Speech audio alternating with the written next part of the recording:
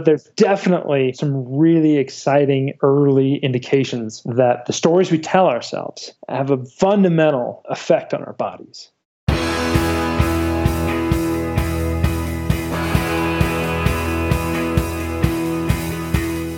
Welcome to The One You Feed. Throughout time, great thinkers have recognized the importance of the thoughts we have. Quotes like garbage in, garbage out, or you are what you think ring true. And yet, for many of us, our thoughts don't strengthen or empower us. We tend toward negativity, self-pity, jealousy, or fear. We see what we don't have instead of what we do. We think things that hold us back and dampen our spirit. But it's not just about thinking. Our actions matter.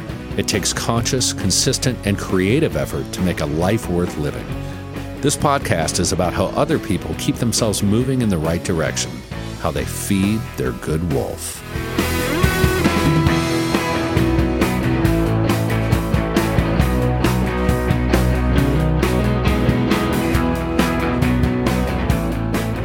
Being active is more important than ever, and that's why I am excited to introduce On, perhaps the best kept secret in the running world.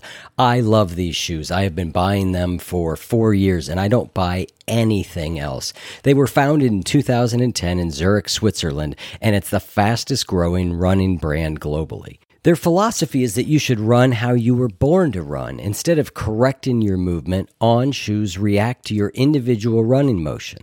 As I said, I love these shoes. I use them for trail running, for all running on the streets, and just day-to-day wear. They are amazing. And On is offering our listeners an exclusive offer. Try the shoes or gear for up to 30 days commitment-free.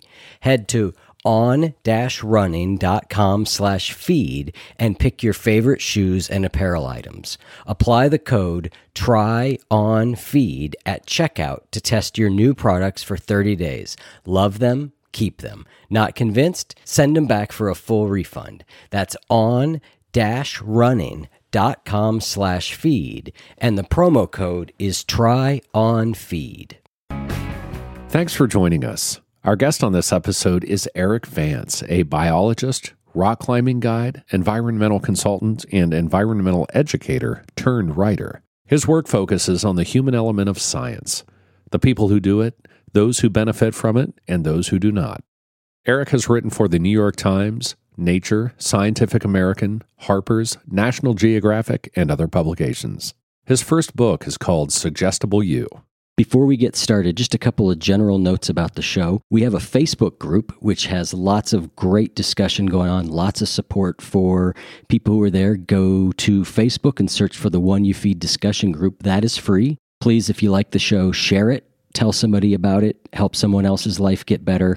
And finally, it's donations as part of our patron program that make this podcast possible. So go to oneyoufeed.net/support and please give today.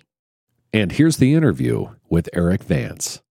Hi, Erik. Welcome to the show. Hey, Eric, thanks for having me. I'm excited to have you on. Your book is called Suggestible You, The Curious Science of Your Brain's Ability to Deceive, Transform, and Heal.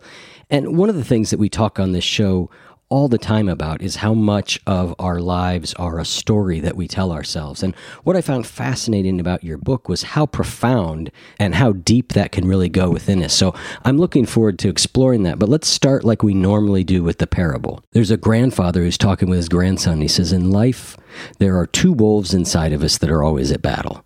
One is a good wolf, which represents things like kindness and bravery and love. And the other is a bad wolf, which represents things like greed and hatred and fear. And the grandson stops, and he thinks about it for a second, and he looks up at his grandfather, and he says, well, grandfather, which one wins? And the grandfather says, the one you feed. So I'd like to start off by asking you what that parable means to you in your life and in the work that you do.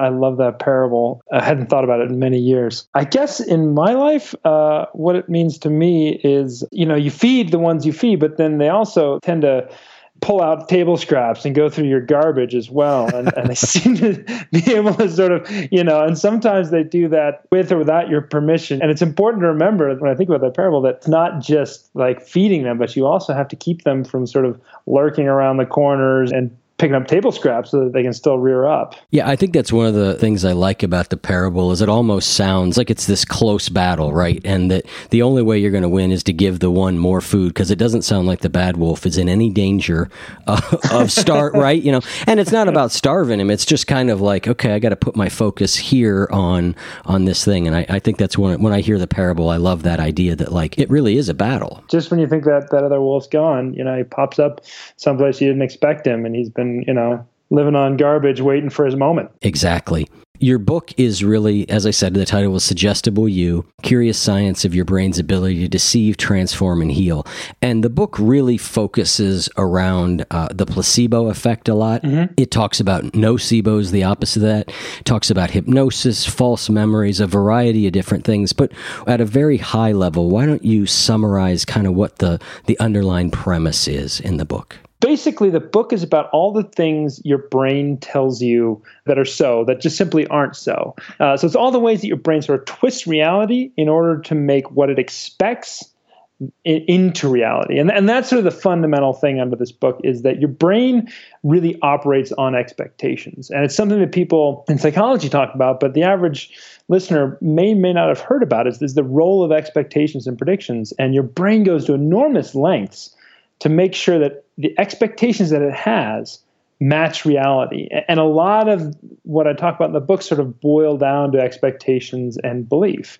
And it pops up in a lot of different ways in our life where we think something is true and it may not be, but our brain can step in and make it true. You quote Daniel Dennett saying the mind is fundamentally an anticipator, an expectation generator. And we've talked with people on the show who talk about the mind being a meaning-making machine. And those are really very similar things, right? It's the mind is trying to, it's got a lot of ways it does shortcuts, and it's applying those to things even when they're not necessarily true. Fundamentally, the brain is taking the past, applying it to the present in order to predict the future. I mean, That's really fundamentally what you're talking about, what the brain does. And it could be something as simple as when you take a step and you assume the ground below you is going to be hard. I mean, you do every day. And I've experienced when it's not there.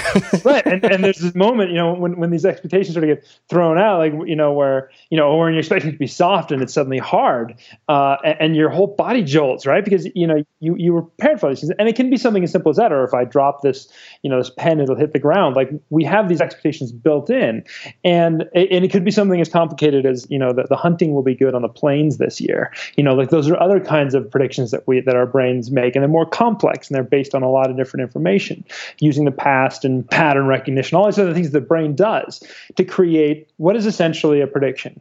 Once you understand that, a lot of these sort of behaviors come into focus. But one of the things that comes into focus is that when you put these things together, they do form a story, meaning, like you said. Your brain is trying to figure out how things work so that, when that saber-toothed tiger comes around the corner, it knows what to do, and it can sort of operate at a higher level. And if you've never seen a saber-toothed tiger before, and that's that meaning, that storytelling, and that expectation, they're all tied up in the same very fundamental process of your brain. And that the fact that it's so fundamental is what makes it really interesting, because this is not some sort of side job that your brain does or some interesting quirk. This is really at the heart of what it does. Were we alive at the same time as saber-toothed tigers? Because that's the example everybody uses for when we're talking about our evolutionary upbringing. I'm like, do they say that because we were actually alive then, or is it just sort of a reference? The North American megafauna would have gone extinct, 15,000 years ago, and we were definitely around. So in North America, we definitely would have run into saber-toothed tigers. Excellent. Us, I would have probably been, ancestors were, trying to figure out how to put boats together in Norway. But yeah, we generally were here. All right. So one of the things that I found just stunning about the book was the extent to which the placebo effect actually works, how powerful it can be. And the other thing that I think really, when I read it, it just sort of shocked me, was that, when I tend to think of something like the placebo effect, I think, well, it's just all in your mind, which, again, it is. But what I found completely fascinating is that your brain is actually generating the chemicals it would be generating if that effect was really happening. So if you're experiencing a reduction of pain, your brain is increasing your endorphins or your opioids in a way that mimics what pain blocking would look like. And to me, that was stunning. I don't know why I hadn't thought of that, but it really is powerful. Ever since I was a little kid, I've imagined my brain as being this guy controlling things. He's got a little telephone. He's talking to all the other parts of your body. It's just sort of the way I conceptualize it. But now that I've sort of done this research, it's easier to think of it more as a guy with a giant switchboard in front of him. And your brain does a lot of things. But one of the things it's doing is it's playing with a ton of different kinds of chemicals, turn one up, turn the other one down. And there's a lot of this happening where the brain is constantly self-regulating and trying to get towards sort of some sort of homeostasis. And it's constantly twiddling these knobs, and these knobs are attached to real drugs. If you give yourself a shot of morphine, an opioid, to kill the pain that you're feeling from something, how different is that than if your brain releases a very, very similar drug to a very specific spot in your brain in order to equally deal with pain? And in fact, that might be what your brain is doing all the time, every day, all day. And that's something, it's like a weird transition once you realize, it's all in your mind, but that's where everything is. There's a lot going on there. There's chemistry, and then there's actually a lot of really complicated genetics that are informing how your brain will perceive different types of pain. And this is not psychosis or psychology. This is real brain chemistry. Right. You're not imagining it. It's really happening in your brain. It's just being triggered by something internal to you versus something external to you. In some cases, people might be imagining it, but you can't separate one from the other. How would you ever pull the two apart? Attempts have been made, but you can measure the body's reaction to, a placebo effect, like a pain placebo effect. And when people say they feel less pain, sure enough, their body is responding as if they feel less pain. Things that you can't fake, right. Skin connectivity, and so at that point, you can't get any more real than that. I mean, if your body's responding, then it's happening. It's real. There were a lot of amazing things in the book. For me, that particular idea that just your expectation could change the way your brain chemistry is working to mimic what a drug would be doing, shows how powerful it is. And for this show, so much of what we talk about is more, sort of mental day to day. What are the paradigms and the models our brain works in? And it was just a stark reminder to me of how much reality is really created by us. You're absolutely right. This has been played a lot with Hollywood, but I can't tell you the number of times, working on this book that my mind was just blown in this very same way. Just sort of you whack on a table that you're feeling something that's real, but the colors, the way it feels in your knuckles, everything else, all the other information is coming into you, and that's all created by your brain. And in fact, a really clever scientist, a guy named Irving Kirsch, who's really pioneered placebo work, he told me that there's a wave of information that's coming from your brain about what expectations and all these beliefs and things, and it collides with a wave of information that's coming from your body, and that's what your body's feeling, how what's going on around you, and where those two things collide, that's what reality is. Because sometimes they don't match up, but the one that wins, where those two things collide, that's what we know of as what is. And with the placebo effect, in some ways, there's a disconnect there. What your body's telling you is happening is different from what your brain is telling you. And when the brain wins, then you have these effects where your brain sort of papers over what it was feeling. Yeah, I thought that what you just said there about the brain is sending a signal, the body's sending a signal, and they meet in the middle and merge into something is one of the best descriptions of the mind-body connection I think I'd ever heard. It in a way that really made a lot of sense to me, because there's always this question of, the Smiths, does the mind rule the body or does the body rule the mind? I don't know. People jump on one side of that, and I love that because it talks about how it's both. It's really in the middle of those two things that perception arises. Obviously, I'm not the first person to say that the mind and the body aren't actually separate. But when you start looking at some of these things, take dopamine. Dopamine's a big player in this, or something called ghrelin. These are chemicals that dopamine has 50 different jobs in the body. It does all these different kinds of things. Part of it is creating rewards, and it's how we process rewards, which is why you get a boost of it when you win at the slots or at poker. But another thing is movement, which is why it's involved in Parkinson's. And another thing is stomach. And so it's these brain chemicals you think of as doing a specific thing, and then it turns out it's involved in stomach, like digestion, and then well, then there's no real break between the mind and the body, because these, Right. So many of these things are really interconnected, and these chemicals do double duty, and they work in the body, and they work in bizarre ways that aren't connected to each other at all. And once you get used to that, all this becomes a lot more easy to wrap your head around. Yeah, I agree. I mean, I think when people are like, well, the mind-body connection, I'm like, it seems pretty obvious, right? They're wired together.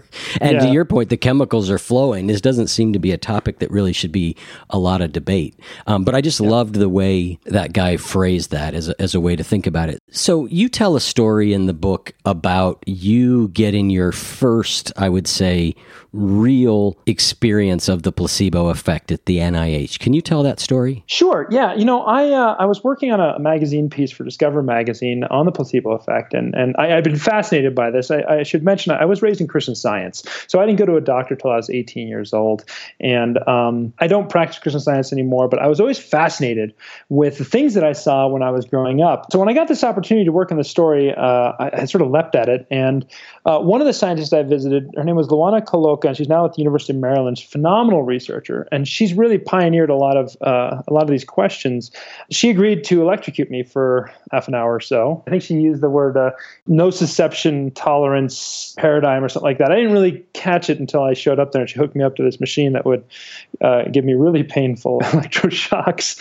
And every time I saw a green light, she'd give me a little sort of pinch. It would just be like a little shock that would just sort of irritate me. And every time I saw a red light, she'd give me a big one that would actually make my foot twitch. That's how powerful it was. It would sort of, really get my attention. And then she'd go back and forth. Boom, boom, boom. Green, red, to the point where every time I saw that red light, I was just like, oh God, no.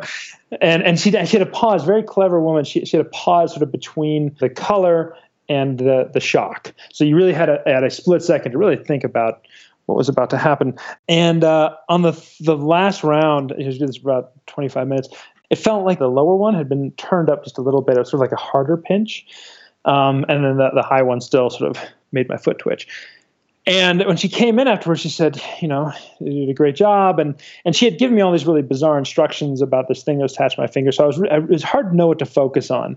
And she'd done it on purpose, because she came in and she said, look, on that last time around, I gave you the big one every time. And I'm not crazy. I wasn't trying to please her, or tell her what she wanted to hear. Like, I didn't feel the pain. My foot didn't twitch.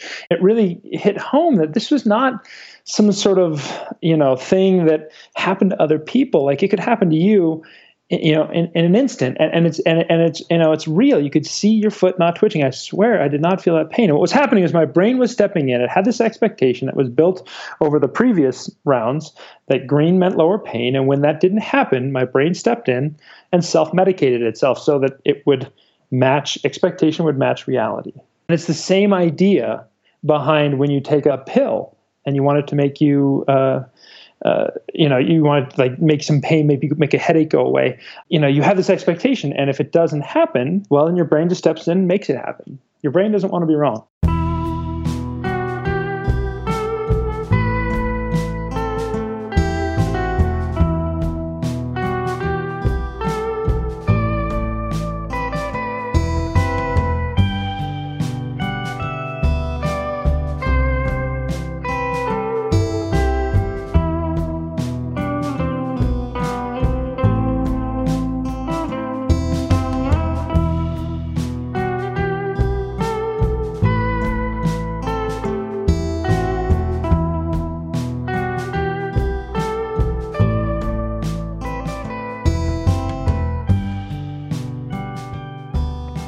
The world is changing faster and faster today, and there's so much uncertainty. And one of the skills that we need to deal with it is to be able to learn things quickly. And the best way I've found to do that is Blinkist. Blinkist is a unique and powerful app that works on your phone, your tablet, or your web browser. And basically what they do is give you the best key takeaways, the need-to-know information from over 3,000 nonfiction bestsellers. They condense them down into blinks, which you can read or listen to in just 15 minutes. I've found it really helpful for me over the last few weeks to really get up to speed a lot more on racial issues in this country. They've got a ton of great books out there that you can look at, like The New Jim Crow by Michelle Alexander, How to Be an Anti-Racist by Ibram X. Kendi, White Fragility by Robin DiAngelo, and so many more. And now they've got a special offer just for our audience. Go to Blinkist.com/wolf to start your free 7-day trial and get 25% off a Blinkist premium membership and up to 65% off audiobooks that are yours to keep forever. That's Blinkist, spelled Blinkist. Blinkist.com/wolf to get 25% off a premium membership and a 7-day free trial. Blinkist.com/wolf. The people who drive industries, entertainment, and culture shape our world every day in bold and dramatic ways. But did you ever wonder how they got there? Behind the Talent features in-depth conversations with people who identify and develop talent, the people who find the people that shape our world. Guests include big league sports scouts, rock star talent agents, and CIA officers. Uncovering the skills and challenges that unite them all is the job of host David Mead. He's an expert speaker and educator, and he brings his own curiosity and insights to each interview to expand our understanding of what it means to be a recruiter in today's world of work.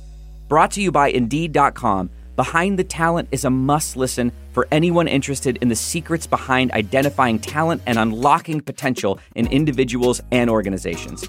Subscribe to Behind the Talent now, wherever you get your podcasts. Hey, everybody. Before you hit that fast forward button on your podcast app, quick thing. I'm going to run a quick contest between this Tuesday and next Tuesday. So from when this episode launches until when the next one launches, anybody who donates at any level, I will ship you 5 books of guests who have been on the show. So a little special gift in addition to the gifts that are out there. If you go, I'll just choose randomly at any level, and you'll get 5 books sent to you, but you've got to do it this week. And doing it this week is good because donating to the One You Feed is something that makes you feel better. It's scientifically been proven. Chris isn't here to verify my facts, but I know it's good for you. So oneyoufeed.net/support.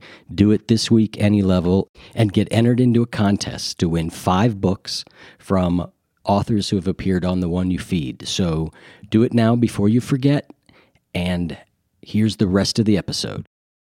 In general, the science shows, and you talk about it in the book, that some people have stronger placebo responses than others, and that it can even vary depending on what the thing is. So a pill really does it for you, whereas for Sally, if she gets Reiki, she thinks that's healed her, right? So the placebo effect can be different among different things, and that some people just have more of a tendency towards them than others. This is actually the holy grail of placebo research, has been trying to determine if this is true. Now, my personal belief is it's got to be true. Like, it feels so right. But I should say that it's not as easy as sort of you make it sound, and as I wish it would be. That's what really separates placebos from hypnosis. Hypnosis, people tend to be hypnotizable. If they're hypnotizable, they tend to stay that way. If they're not, they tend to stay that way. And it doesn't change throughout someone's life much. Placebo changes from day to day, and it changes from one thing to the next. And yes, there are these sort of trends where you see like a bigger pill tends to be more effective than a smaller pill. Yellow pills for depression tend to work better than blue pills. Injections tend to work better than those. And sham surgery, like Parkinson's, sham surgery works far better than a sham pill. So those are sort of trends, but predicting who's going to respond or who's going to respond to which thing, that's sort of been the goal, or this holy grail for research. And I profile some researchers who have found a potential solution in genetics. And that research really, to me, shows me why these things are so complicated, because these chemicals are working against each other, they're working with each other, they're constantly changing. And it helps explain why these placebo responders that people have been looking for, scientists have been looking for them for 60 years. Why they haven't been easy to find, because there are so many complex dynamics at play. But it does seem like if we can understand those dynamics better, then yes, we can figure out who these people are and who's going to respond to what placebos. And so not there yet, but that's sort of this wonderful potential goal. And you can look at this one gene, and I'll just, and it's COMT, COMT, and if you've done 23andMe, you can look up and see which one you are. And there's one that really helps predict if you're going to be a placebo responder or not, but it's not definite. I wish we were as certain as you made it sound, but I think someday we may be. When anybody is reading a book, you're sort of thinking through it in your own experience. So what's it's been like for me? I was thinking of an experience where I've been on certain types of medicine for a long time, and if I don't take them, I tend to, about 12 hours later, start having really bad symptoms. And I was just thinking about, like, if I was responding strongly to the placebo, you would think that those symptoms wouldn't necessarily kick in, because I don't actually, well, maybe subconsciously I do, but I don't certainly consciously know if I forgot to take my medicine or not. It's like I just never thought of it. And so I was just thinking of it through that lens of, it sounds like what you're saying is sometimes that might work. Placebo works for me, and other times it doesn't. All of us experience placebo effects. Like to say, "Oh, it doesn't happen to me." Like, and my favorite thing, people tell me, it's like, "Oh, I'm not gullible. This stuff is really real. This thing I have." Well, yes, you are gullible. We're all gullible. And so that's the first thing. But you're right. You do, when it comes to your own health, you do have to come to understand yourself a little bit. Like what stories appeal to you? I mean, we've all had this experience. There's some people who can just try some placebo thing or take a crystal, rub it over their body, and they just feel better. And there's some people that just don't. And I do believe in my heart that there are some people who are just placebo prone, and we just haven't been able to figure out how to isolate them. But I feel like we know them. I feel like I've met them. But for the individual, it's about knowing sort of what resonates with you, I think, and thinking about yourself as, what kinds of stories, what kinds of things feel like they should be working, and knowing when that's appropriate, when it's not appropriate, to play with yourself that way. Yeah, you mentioned a placebo response you have, which is the same one I have, slightly different brand, but you talked about airborne for not getting sick. I believe in emergency. Like, anybody sick around me, I just start taking a ton of it, and I'm convinced it works. I'm not convinced that it's necessarily emergency doing it, but I'm convinced that whatever it is, whether it's me believing it or not, that seems to be pretty effective for me. I shouldn't say that because tomorrow I'll probably come down with the flu, but... I will say this much. Well, first of all, for me, it's that fizziness of the airborne. Love anything fizzy, it just gets me right away. Oh my God. Yeah, I could take Alsos for anything. I'm sure it would help. Right. Just a fizzy, it's got to be doing something. And this is something that scientists often refer to as an active placebo, because it's doing something. It's just not the thing that you think it is. It's an important thing to know about yourself. It's also important to know when these things aren't appropriate. And a lot of this stuff, I said, if you read my book, it's not like it'll take away your ability to have a placebo effect. If you write my book, it might. I'm not sure that I may have hurt my own ability to have placebo effects. But if you read it, because a lot of these things are actually innate, they're unconscious. And that's one of the really exciting areas of placebo research is trying to separate conscious from unconscious placebos. And these would be, a conscious placebo would be when someone tells you this really remarkable story about this thing they're going to do to you, and they do it and you feel better because you heard this great story. And that's sort of a conscious process. But there's the unconscious ones that are really, from experience that have sort of been ingrained in you through classical conditioning or some other form of repetitive sort of experience, that you actually, if you see a white coat, if you take a pill, for a lot of people, it doesn't matter what you're consciously thinking, it's going to trigger certain responses because your body's going to do it. And so, that fizzy drink, it may not matter, or in your case, the emergency, it may not matter what you're thinking about it. It might just work anyway because your body's been conditioned. Right.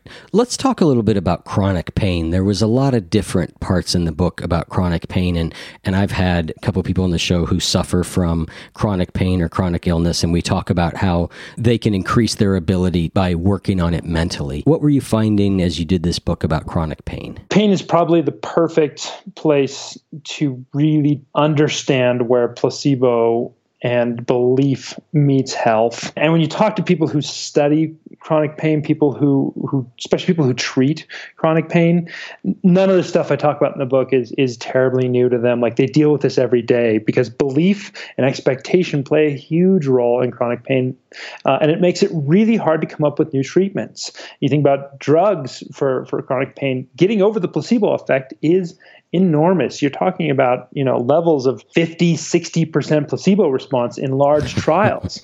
I mean, how do you get a drug over 50%? I mean, it's got to be morphine.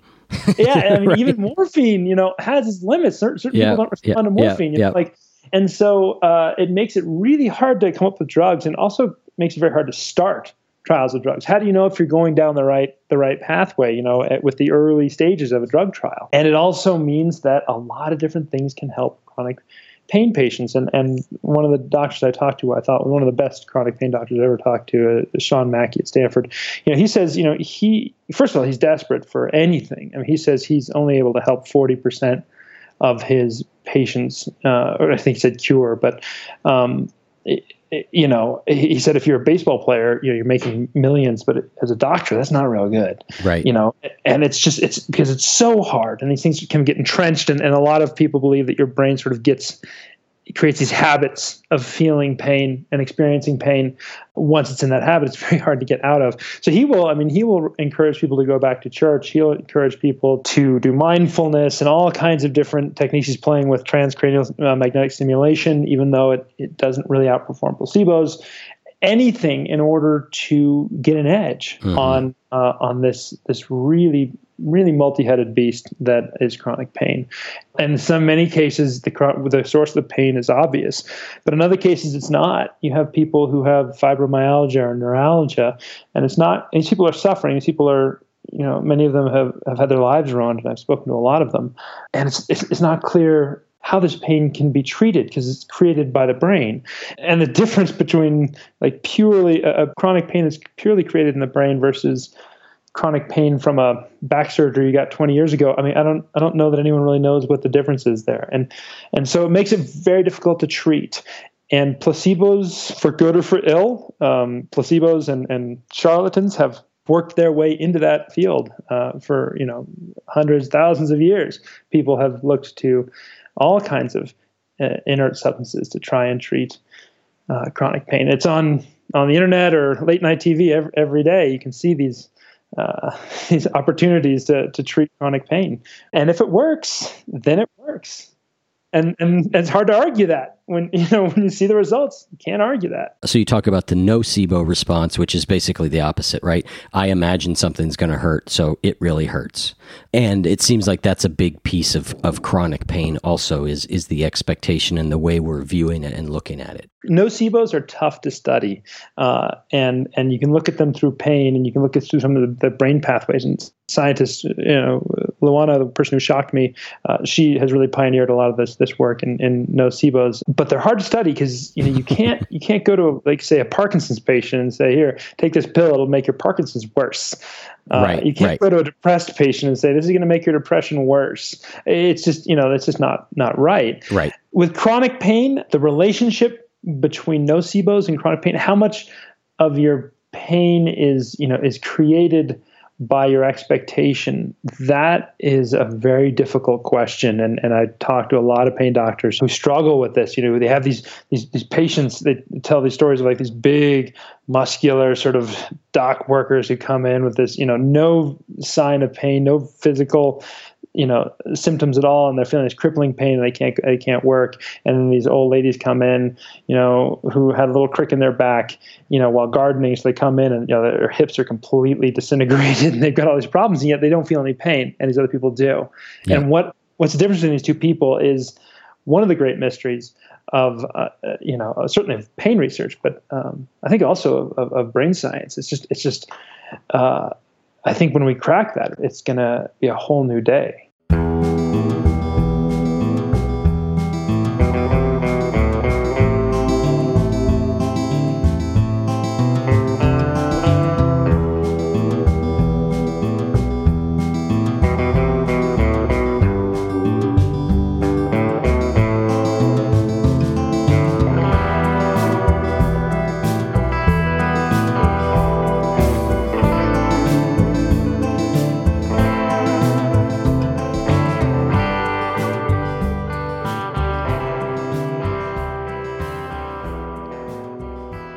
I love Perfect Bars. I've talked about them before on here, how much I love them, how many of them I've eaten, which is an extraordinary number.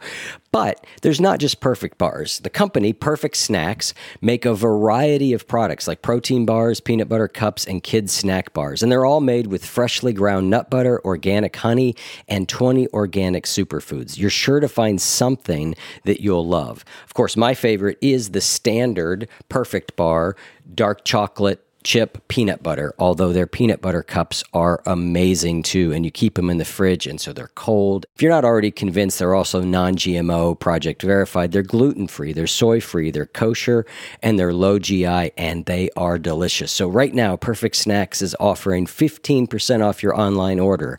Just go to perfectsnacks.com/wolf. Shop their refrigerated snacks at perfectsnacks.com/wolf today to get 15% off your order. We want you to be prepared for snack time. So go to perfectsnacks.com/wolf to stock up and save 15%. So you talk in the book about hypnosis, and you say that, it seems that people are very inclined to be more easily or less easily hypnotized. And you made a comparison in the book between meditation and hypnosis. And I'll read from the book. So studies suggest that having a busy mind can limit a person's ability to manage pain. Imagine pain management as a skill like running or weightlifting. According to Jensen, hypnosis is a little like taking an already strong sprinter to the gym and pushing her to a whole new level. Meditation is more like what happens when a couch potato, who has never worked out a day in his life, drastically changes his eating habits and starts running every day. So the question I had coming out of that, because that couch potato could eventually become a great sprinter, right? If you think about it in the real world. Mm-hmm. So does that mean that meditation done over a period of time might increase your ability to be hypnotized? Has anybody looked at that at all? No, and that's a great question. I mean,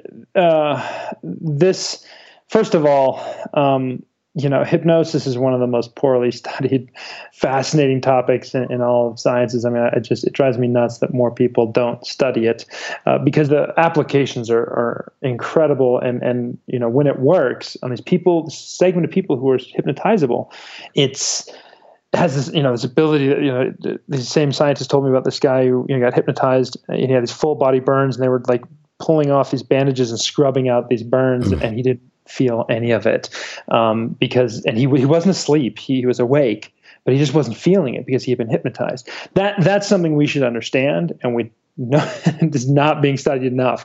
But what they were referring to is these sort of different types of brainwaves that are, let's just say, they're associated with hypnosis versus meditation. We often think of them as sort of like this brainwaves happens right when you start meditating and then stops when you don't, and there's no one for hypnosis. It's not that simple, but there are different brainwaves that seem to be associated with these different things, and that's what they're looking at, and that's how they sort of came up with that analogy. And yes, in both cases, these are certainly in meditation. There's these opportunities for building skills, for building these abilities. It probably is not the exact same mechanism as hypnosis. So, it's not like they're interchangeable, but there is the skill building thing. Now with hypnosis, there's not really that same skill building ability. There is a certain limit. If you're not hypnotizable, it's not clear that you can make yourself more so, though I think if we studied it more, we'd find out that there are ways to become more hypnotizable. I think that just hasn't been explored as much as it could have been. But it's certainly not like, I think that's the difference between those two things. And when you make that, I think it's what he was trying to get at, was with these types of brainwaves, there's an indication that that one thing is, you're sort of flexing these muscles or you're building these muscles. So this is not really the topic of your book at all, but you reference it in the book, so I want to talk about it. So you talk about well, actually it is a topic because you talk about false memories, and I find that's a fascinating area, and I don't think we're going to have time to get in there to that. But you do reference a book where somebody talks about the 7 sins of memory, and you list what they are, and you said that your favorite one is absent-mindedness. And so I'm curious because A, I have a terrible memory, and B, I am very absent-minded. I just wanted to hear more about that. Okay, so I think what you're referring to is Daniel Schachter's book, and it's one of the sort of the Bibles of memory research, and he's just one of the greatest researchers in this area. And all of them get to is this notion that memory is not always as reliable as you think it is, and what you experience, what you think of as being memory. We always have this like image of this video. It's like a picture machine. You pull out. Yeah, and you can like instant recall. In the movies, in fact, people will do so. Like they'll through hypnosis, they'll like go in and see a place they used to be and look for details they hadn't seen the first time. Oh yeah, there was this wall. There's right. The clock was on the wall. That doesn't exist. You should never mix hypnosis and memories. They don't go together well because their memories are really fallible and they're easy to twist.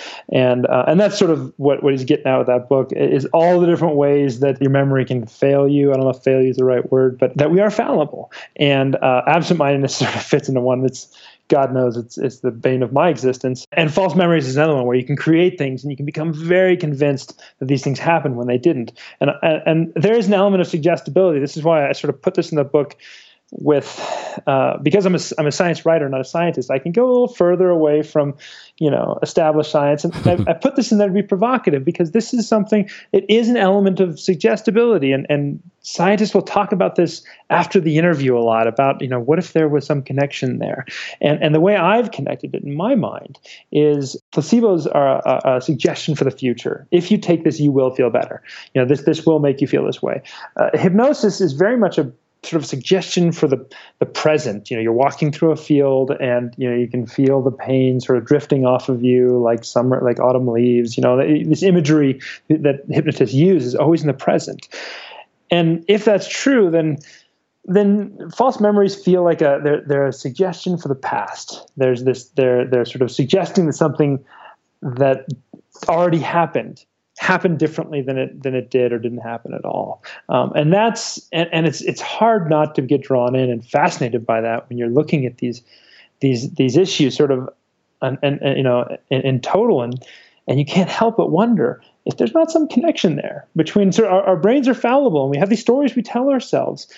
And some of those stories are stories about our lives and what's happened to us. And it feels very much the same, though, that direct connection hasn't been found yet. There's been a lot lately coming out about a lot of psychological studies and the inability to replicate them.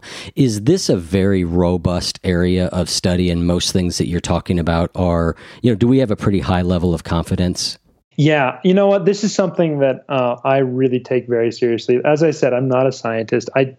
I'm a science writer, and I take a lot of people, a lot of different perspectives, a lot of research, and I sort of combined it in this book. There's a lot of information in there. Hopefully a lot of it's fun and easy to read. But I didn't have a lot of time for studies that I didn't think were robust. And if you look at some of the stuff I talked about, the internal pharmacies and how your brain releases opioids in order to treat your pain. Well, this goes back to the 70s. 1978, I think, was when people first really linked placebos to opioids, which at the time were basically, the newly discovered endorphins that had been discovered only a few years before.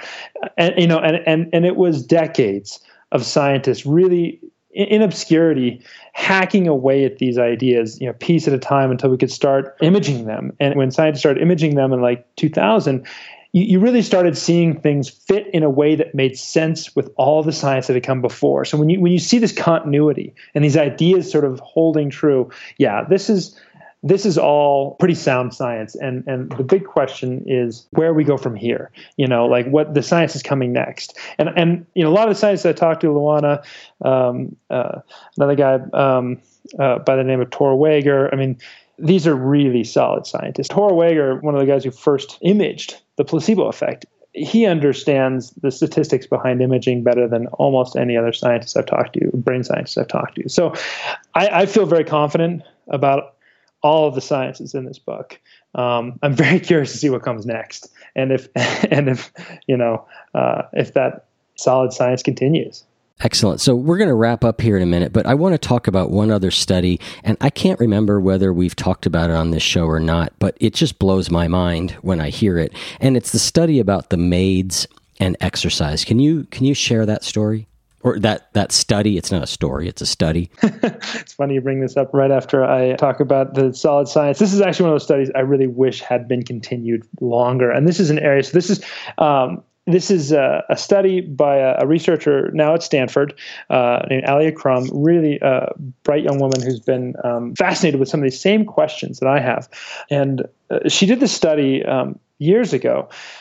I think it was part of her graduate work, looking at sort of the stories that were told to people who were worked in hotels, and these people she asked them about how much exercise they got. They say they got very, very little, and they sort of describe their sort of lack of exercise. And then with half of them, she gave them a presentation where they talked about how much exercise they're getting while they're working every day, like how much their work actually helps them be fit. And then she tracked for a while the way that their bodies changed. And what she noticed some physiological differences in the way that sort of the heart health and a couple other things with how these women responded. Just the information that actually every day you're working out, you're actually getting exercise just by working.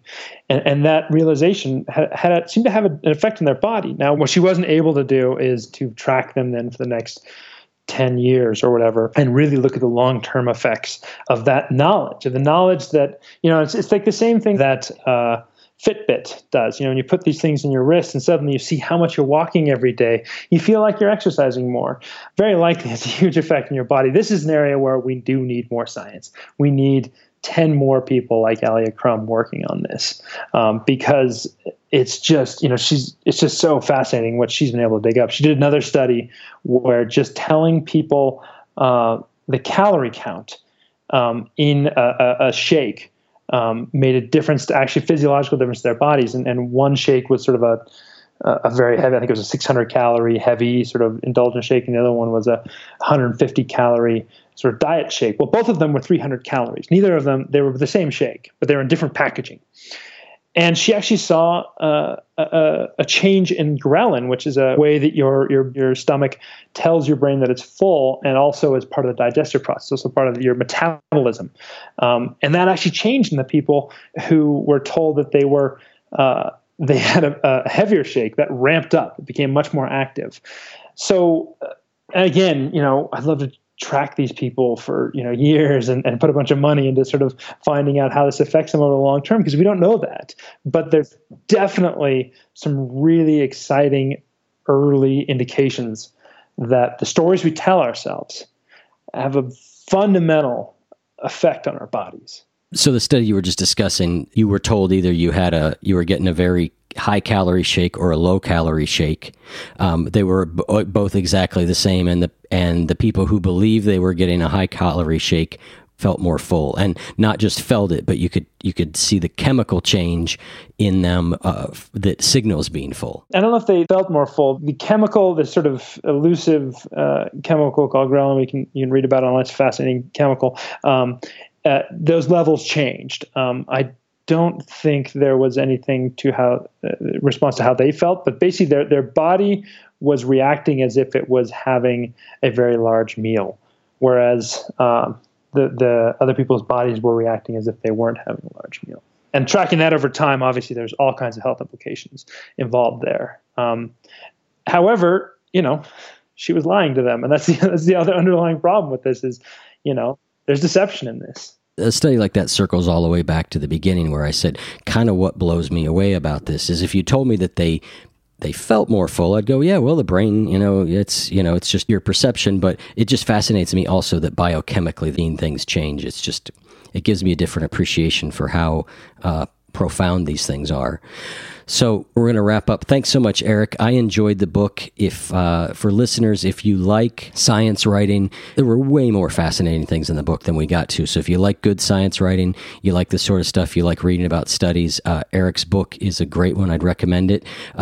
If you do decide you want to get it, just go to our website, to our show notes, and you can buy it via Amazon there, and we get a few cents, which helps out a little bit. But thank you so much, Erik, for coming on. Erik, thank you very much for having me. This was a lot of fun. Okay, take care. All right, yeah, anytime. Bye.